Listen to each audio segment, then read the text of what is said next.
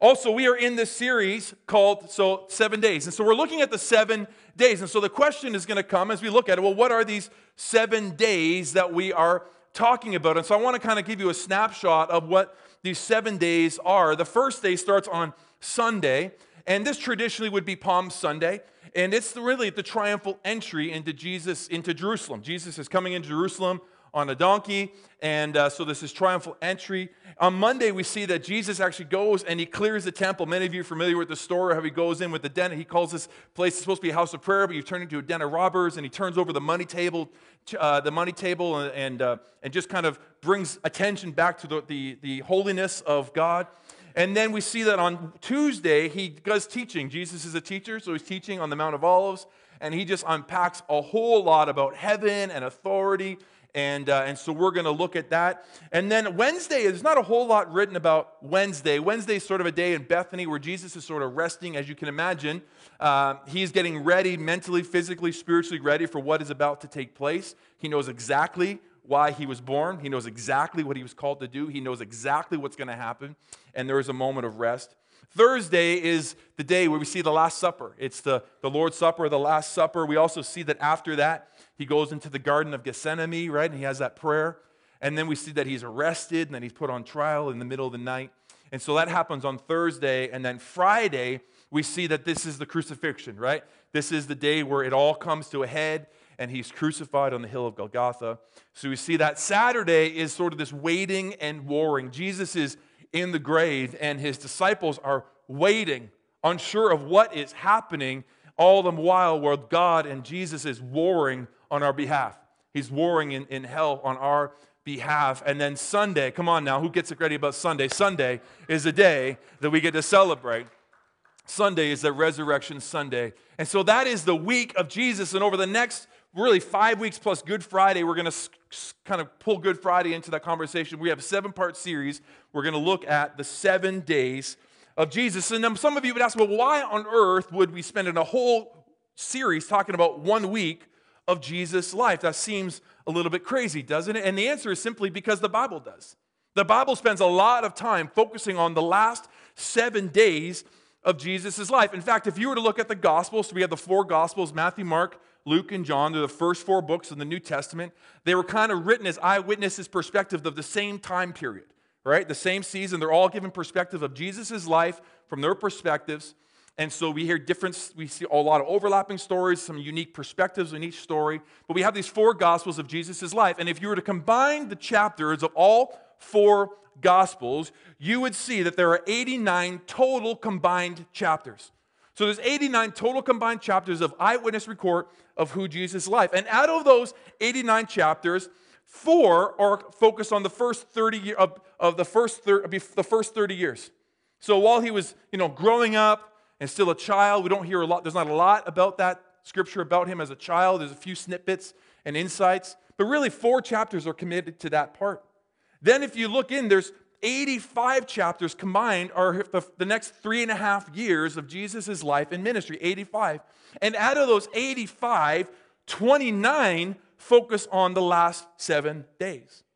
Meaning 1/3 of the gospel focuses on the last 7 days of Jesus' life and ministry. So that makes us go, well, we better take notice, right? I mean, that's a lot of attention focused on the last 7 days. And so we're going to look into that. And this week is often called, maybe you know, it's called the Passion Week, right? This is the Passion Week. This is where it's like where the final weeks give us this compound perspective of Jesus' love or God's great love for us, where Christ's passion for you and I was put on full display. Like it wasn't just something he talked about. It wasn't just something he mentioned or he hinted at. It was something that he lived out on full display. And my prayer for us as we start this series is that we would not only catch a greater glimpse of God's passion, right? His passion, Christ's passion for us, but that something would spark inside of us and there would be an overflow of passion in response to him in return to his great love. Can someone hear me? Come on. There has to be an overflow effect. There's this, his passion for us, his love for us needs to be reciprocated in our life towards him.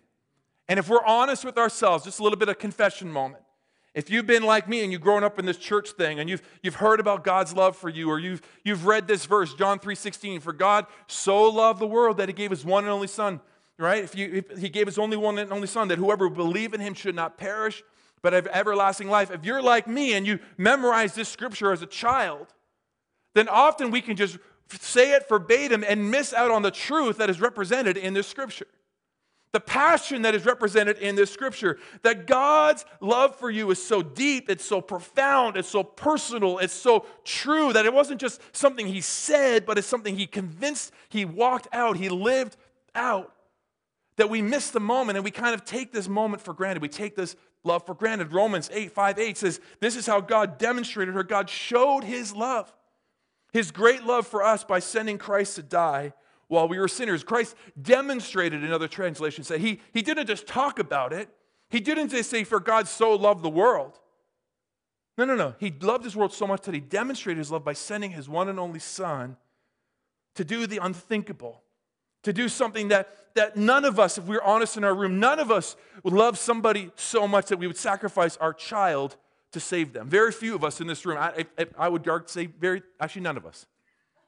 I love you, but if you're asking me to sacrifice one of my boys to save you, you'd be hard-pressed. You'd be on your own. I'm sorry about that. You know? Like that's all. We have that, right? Because our love, there's a limit to our love because we just can't get but Christ's love for you is so profound. It is so personal. It's so powerful. It compelled him to do something. He was so passionate about you. And I believe that this kind of passion demands a passionate response. God's passionate love for you demands a passionate response. Can I get a passion? Can I get a little passion in this room this morning? Are you awake with me? I'm going to have to start bringing a cloth up here. You guys are making me work too hard. Come on. We need to have some passion in us. We got to wake ourselves up a little bit. Remind ourselves of God's great love. Not just talked about, but personified into action. Isaac Watts, the author of When I Survey the Wondrous Cross, the old hymn that many of us love, he says, love so amazing, he penned this, so divine. What does it do? It demands my soul, my life. Come on, not just my all, my everything. It demands everything in response to his great love. And this is my prayer for us as we start this series, that God would spark and he would awaken a passion within us in response to his great love. Is anybody with me here today? Some of you are going to hate me by the end of this morning. I love it. I love you enough for you to hate me. That's all good. Come on. Country club church don't exist around here. All right? We're getting passionate about Jesus. He's going to awaken something in us, and my prayer is that he'll awaken something within us. And so let's jump in. We're jumping in day 1, the triumphal entry. We're going to focus on that text. It's in Luke 19 we're going to read from. And so if you have your Bibles, feel free to flip or turn or tap or whatever you got to do to get there, or it's going to be on the screen here. So let's just jump into Luke 19. As he approached Bethpage and Bethany, these are two small towns just outside the city of Jerusalem, at a hill called the Mount of Olives, he sent his disciples, saying to them, go into the village ahead of you, and as you enter, you will find a colt there. Just make note of that. You will find a colt there, which no one has ever ridden. Untie it and bring it here. Interesting enough, just a side point. I love that Jesus, he's just all-knowing. He just knows everything. Not only knows that there's going to be a colt there, he knows that colt is going to be tied up. It's not just wandering around, it's tied up. He knows this colt has never been ridden. Like Jesus just has this information, and he just spills it out of him like it's nothing. He just tells you, this is exactly what you're going to find and how to find it. I just think that's pretty interesting.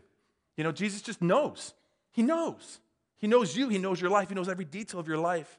He says, if anyone asks you, why are you untying it? Which is a pretty common question. Like, why are you taking something that doesn't belong to you? Just say the Lord needs it.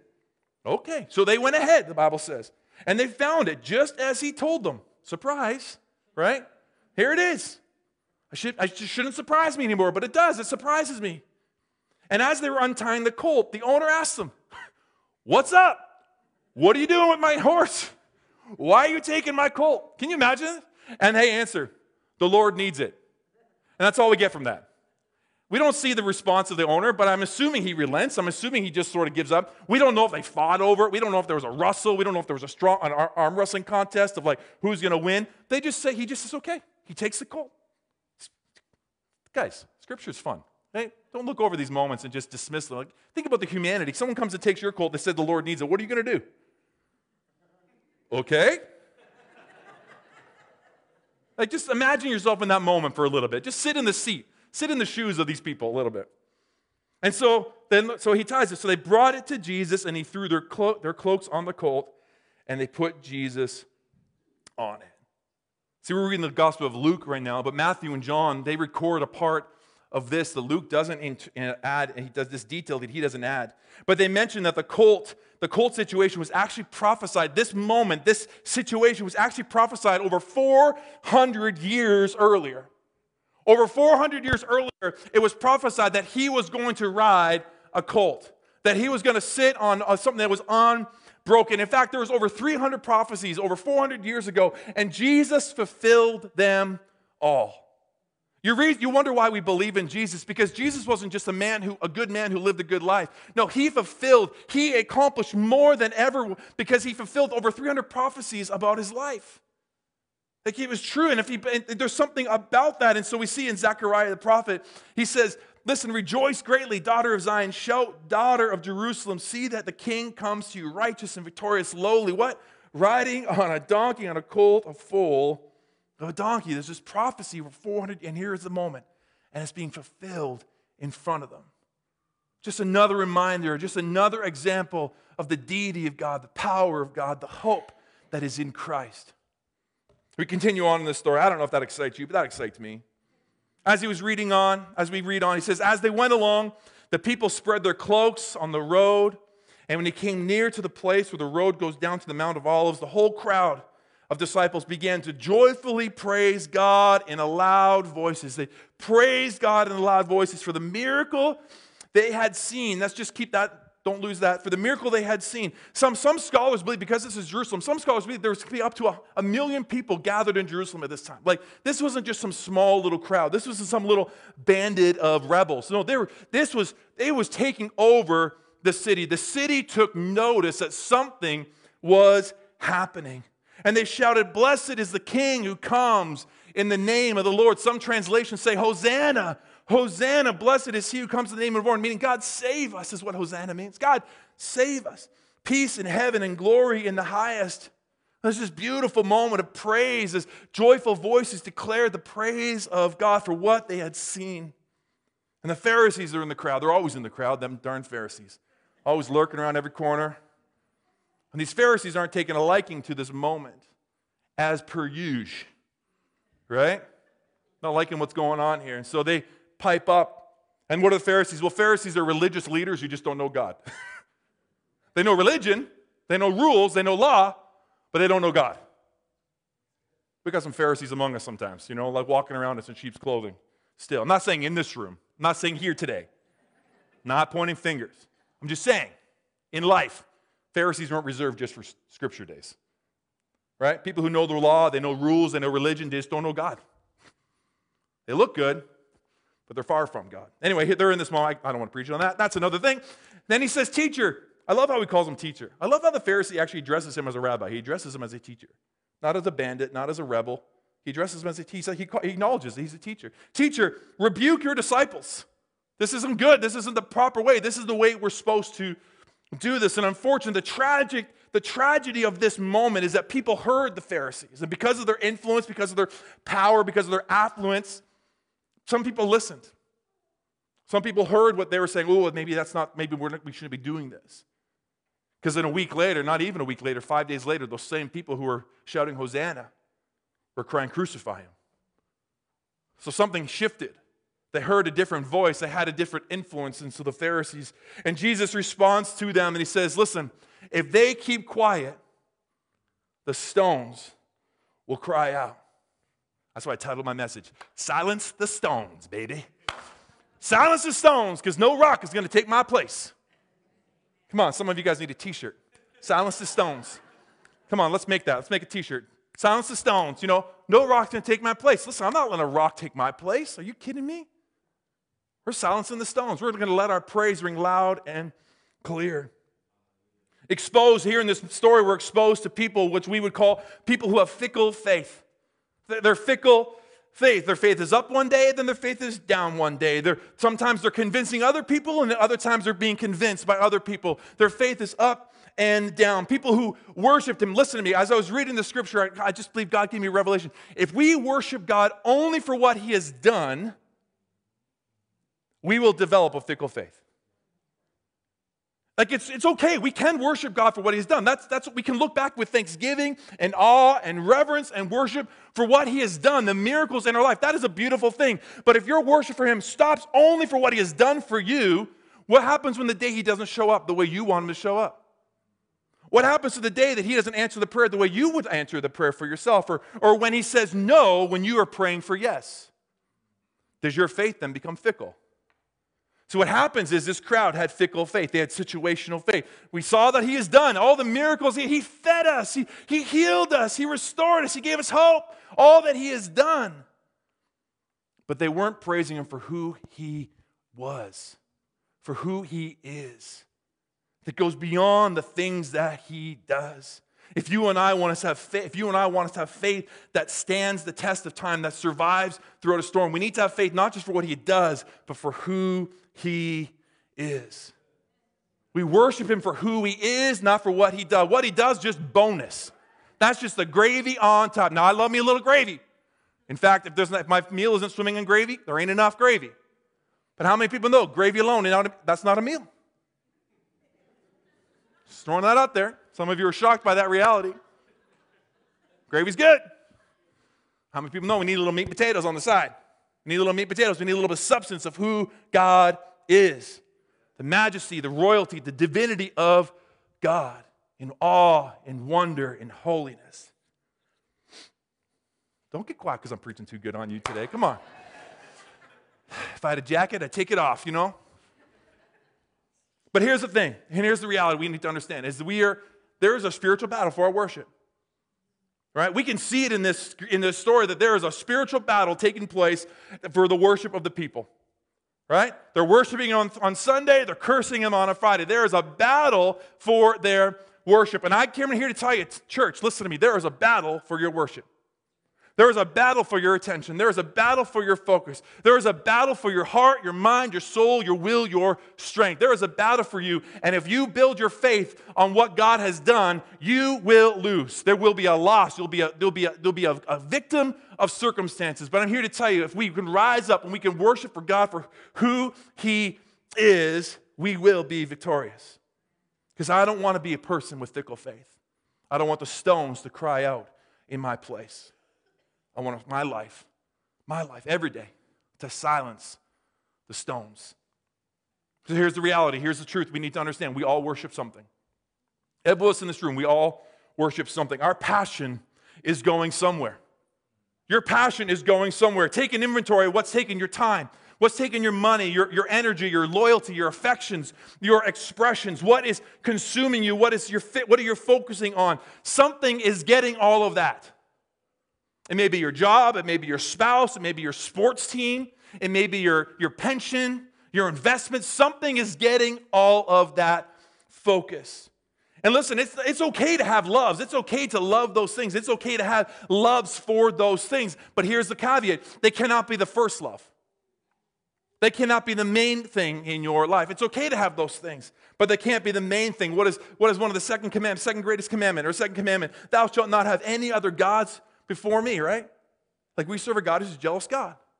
He wants your focus. He doesn't want your hockey team to have more focus over him. Like, he doesn't want to be, you've sold out to a sports team over being sold out to him. You can go to the arena on a Saturday and you can scream and you can cheer and you can be called a fan. Woo! But you come to church and you have that same response, you're called a fanatic. Right? So it timons us down a little bit. We're like, oh, I'll worship just a little bit. Come on now.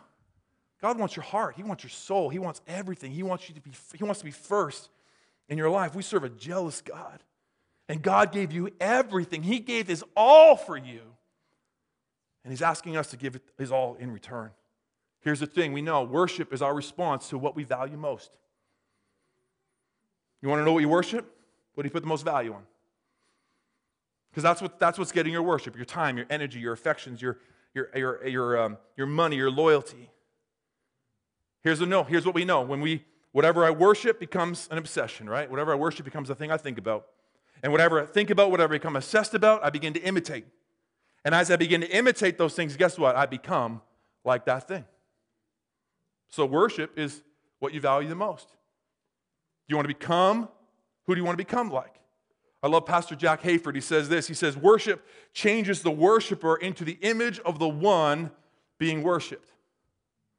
Worship changes us into the one we are worshiping, meaning if you don't like who you're becoming, then we need to take an inventory of what or who you allow to sit on the throne of your life. If you don't like who you are becoming, who you're beginning to live like, a model like, and live your life and react about, then you need to take inventory of what we are worshiping. What are you worshiping? What are you obsessing over? What are you becoming like? I'd make a suggestion that the crowd there on Sunday had the wrong motives. They didn't have Christ on their heart. Their faith was fickle. Their faith was situational. Their faith was seasonal. You read some of the Gospels, and there was this moment where, again, the Pharisees in the crowd, here they are again, piping up, and they're trying to trick Jesus. They're trying to confront Him. And they're asking about, what do we do about money and about marriage and heaven if 7 brothers married the same girl without having a kid, whose wife we should be? Like silly questions. Because they're trying to trick Him up. And meaning they couldn't trick Him up. They couldn't actually get there. Jesus was like, obviously, just bringing wisdom to their crazy all the time, right? And so in this moment, sorry, get a little dry. In this moment, another Pharisee steps up and he asks this question in Mark 12, verse 28. He says, one of the teachers of the law came and heard them debating. He heard this debate that was going on. And noticing that Jesus had not given them a good answer, which is a funny thing to say, he gave them that best answer. He just wasn't giving them the one they wanted, which is interesting. Again, another side point. Then he asked them, he said, of all the commandments, so he's talking about the Deuteronomy now, the book of the law, because that's what they lived by, the book of the law in Deuteronomy. He says, of all the commandments, which is the most important? And then Jesus responds, the most important one, Jesus answers, is this. Hear, O Lord, the Lord our God, the Lord is one. You should love the Lord your God with all your heart, with all your soul, with all your mind, in all your strength. Like, this is the most important thing, is who are you worshiping? The most important thing is who are you giving your affection to? Who are you giving your time to? Who are you giving your energy to? Who is the first in your life? Who is sitting on the throne of your heart? The most important thing is that you worship me with your whole life. The most important thing is you worship me with your heart, your soul, your mind, and your strength. The book of John, the gospel tells us that God is actively looking for worshipers. He's actually moving around. He's sweeping around and wandering around looking for worship, those who are worshiping Him in spirit and in truth. Those who are sold out for Him, those who are committed to Him. The word worship, the Greek word for worship here is proskuneo. And it's a verb. It means to prostrate before. It means to bow down. It means to kiss the hand. Not kiss the ring, but kiss the hand. It speaks to this awe and this reverence without regard for oneself, without external force or manipulation. Meaning, I am worshiping you because of who you are. And I'm not doing this because someone's telling me to do it. I'm not doing this because I feel compelled to do it by external forces. I'm doing it because I want to do it for who you are. It is a cry of desperation. It is a sign of reverence and awe when you understand that it's not just what God can do for you, but it's about who He is. And because of who He is and who we are, He still invites us into His presence. He invites us into relationship. He invites us into His throne room. And because of that, we are drawn into our knees in reverence. This is a heart attitude. This is who God is looking for. This is the heart of a worshiper. How many people, worship is not singing a song. It's not singing somebody else's lyrics. That's a good expression of worship, but it's not worship. Worship is a heart posture of surrender, of awe and wonder of who God is. So 3 thoughts I want to give to you before you leave today. What does this look like? What does this awe look like? What does this proskuneo worship look like practically based on Mark's gospel, based on what Jesus is saying? You need to love me with all your heart, your soul, your mind, and your strength. Here's the first thing, write this down, is that God wants us to worship Him with our affections. With our affections, with our heart and our soul. Love that's not only felt, but love that is expressed. Thank God that He didn't just love me from afar, but He came into my world. He humbled Himself. And He gave His life. He acted out His great love for you and for me. And so as we enter this great Passion Week, the greatest week of humanity, wouldn't it be great if we could not only say that we love God, but that we would find ways to express our love to God in return out of affection for who He is. I love Psalm 50. Many of us know this psalm. Psalm 150, starting at verse 1, says, praise the Lord. Here it is. Praise the Lord. Praise the Lord in His sanctuary. Praise the Lord in the mighty heavens. Praise Him for His acts of power. Praise Him for surpassing greatness. Praise Him with the sounding of the trumpet. Praise Him with the harp and the lyre. Praise Him with the timbre and the dancing. Praise Him with the singing and the strings and the pipes. Praise Him with the clash of the cymbals. Praise Him with the resounding cymbals. Let everything that has breath praise the Lord. And if you miss me one more time, let me say it one more time. Praise the Lord. Come on, there is a call for our affection. There is a call for our worship. There is a call for our awe and our wonder to respond to Him for who He is. This Hebrew word for praise is called halal. And it's another verb. It's an action word. It's where we get the word hallelujah, which means to shine or to celebrate, to boast about, to rave about with clamorously foolish, to be clamorously foolish. I mean, we don't care what you think. We are praising the Lord. I don't care what I look like. I'm not raving about who I am. I'm raving about Him. I'm being foolish not for myself. I'm being foolish for Him. It's called to praise. Just before this story, and Jesus goes before Sunday, there's this moment where Jesus is sitting in the house of Lazarus. Remember, Lazarus was one He just raised from the dead. As Martha, she's busy preparing the place. You know, this guy's a big deal. He just raised my brother from the dead. We got to make sure we prepare a beautiful dinner, a beautiful time. And she's working, she's fussing, and as many of us would. But Mary, the sister, she's just like in awe, in reverence, in wonder. She finds herself sitting at Jesus' feet, and she takes this bottle of perfume, which is worth more than what she's using it for, perceivably. And she pours out this bottle of perfume, and she begins to wash Jesus' feet. There's this beautiful moment. And people are gawking, and they're concerned. They're wondering, what is going on? You're wasting so much money. You're wasting so much stuff. This is not the right moment. And Jesus is just taking it. He's just being lavished on. He's receiving this worship.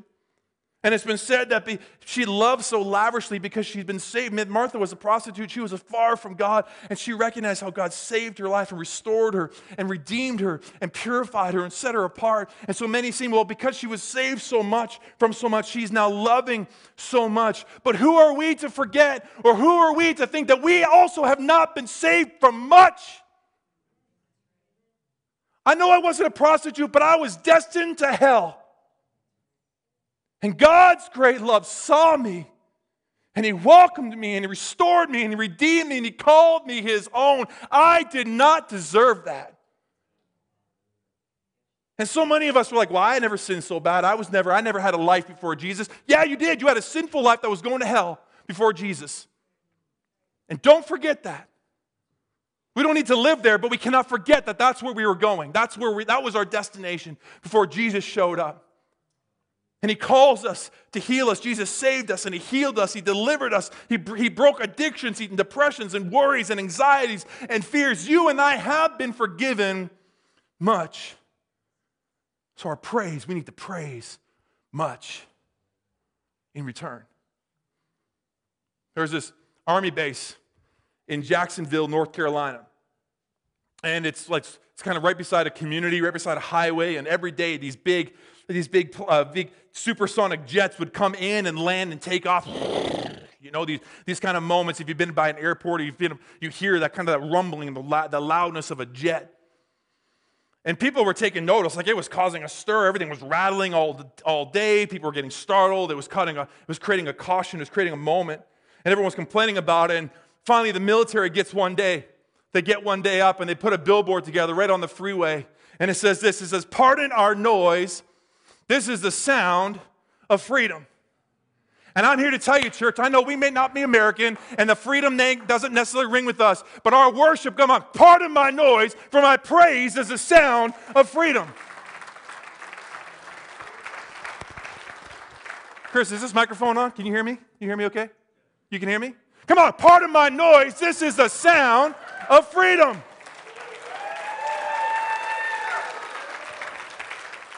Chris, I thought you'd be up on your feet, but you disappointed me. Come on, pardon my noise. This is the sound of freedom.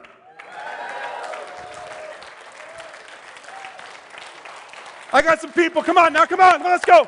Come on, let's praise Him this morning. Let's praise Him this morning. Let's praise Him this morning. Let's praise Him this morning. The sound of freedom tonight. Come on, you guys are catching on.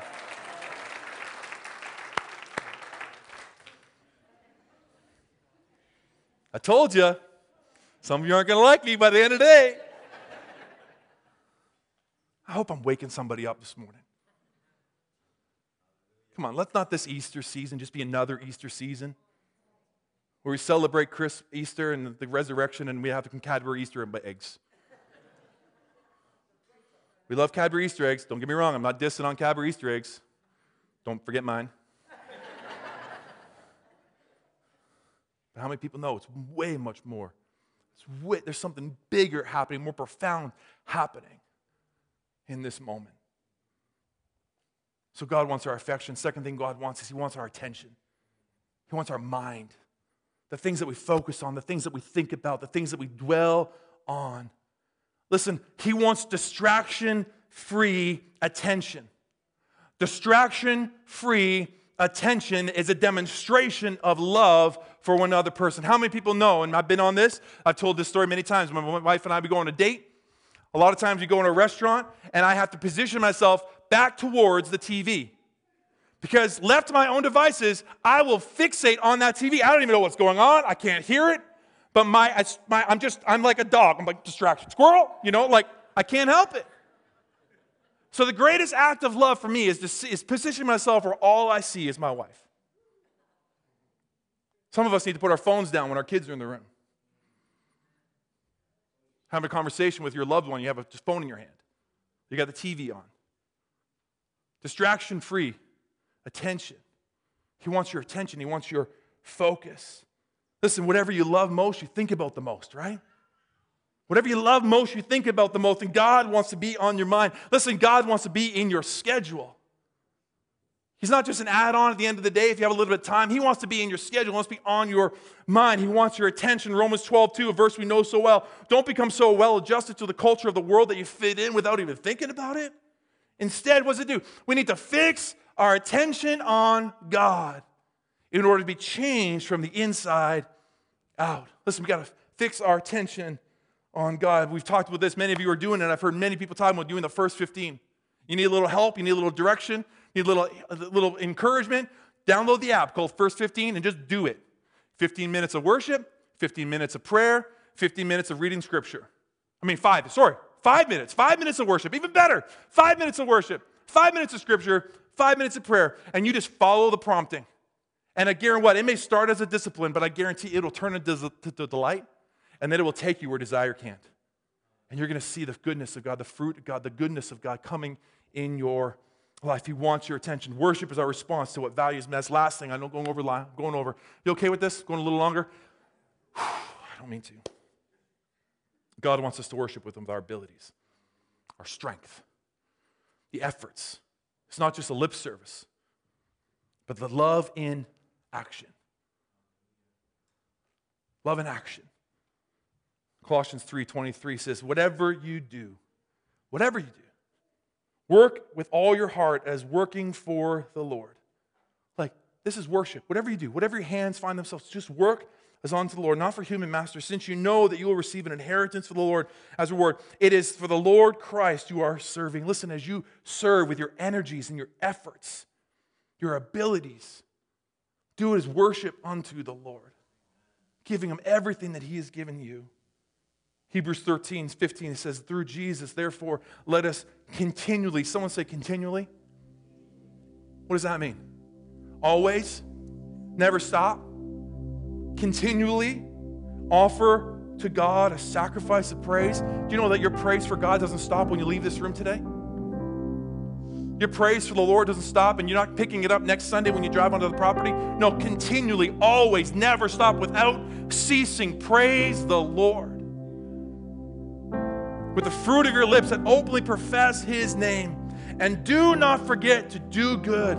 Listen, you want to show your love, you want to demonstrate your love for God, then do good to those he loves.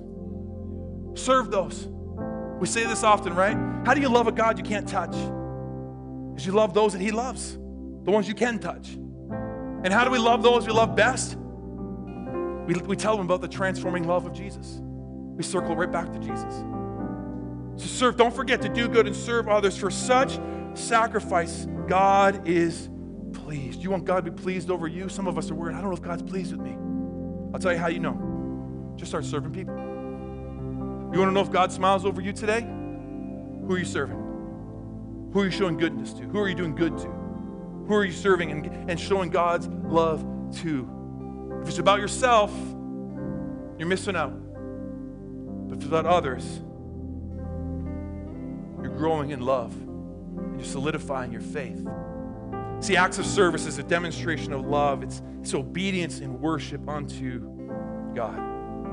So here's my prayer. I pray you hear me today as I pray that our passion level begins to reflect God's passion towards us.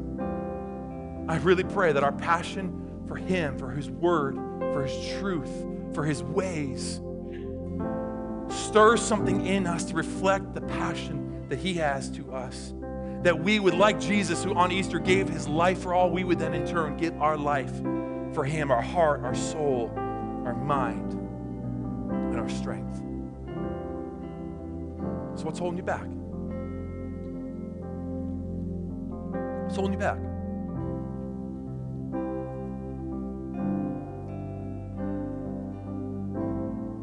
Is it as big as you think it is?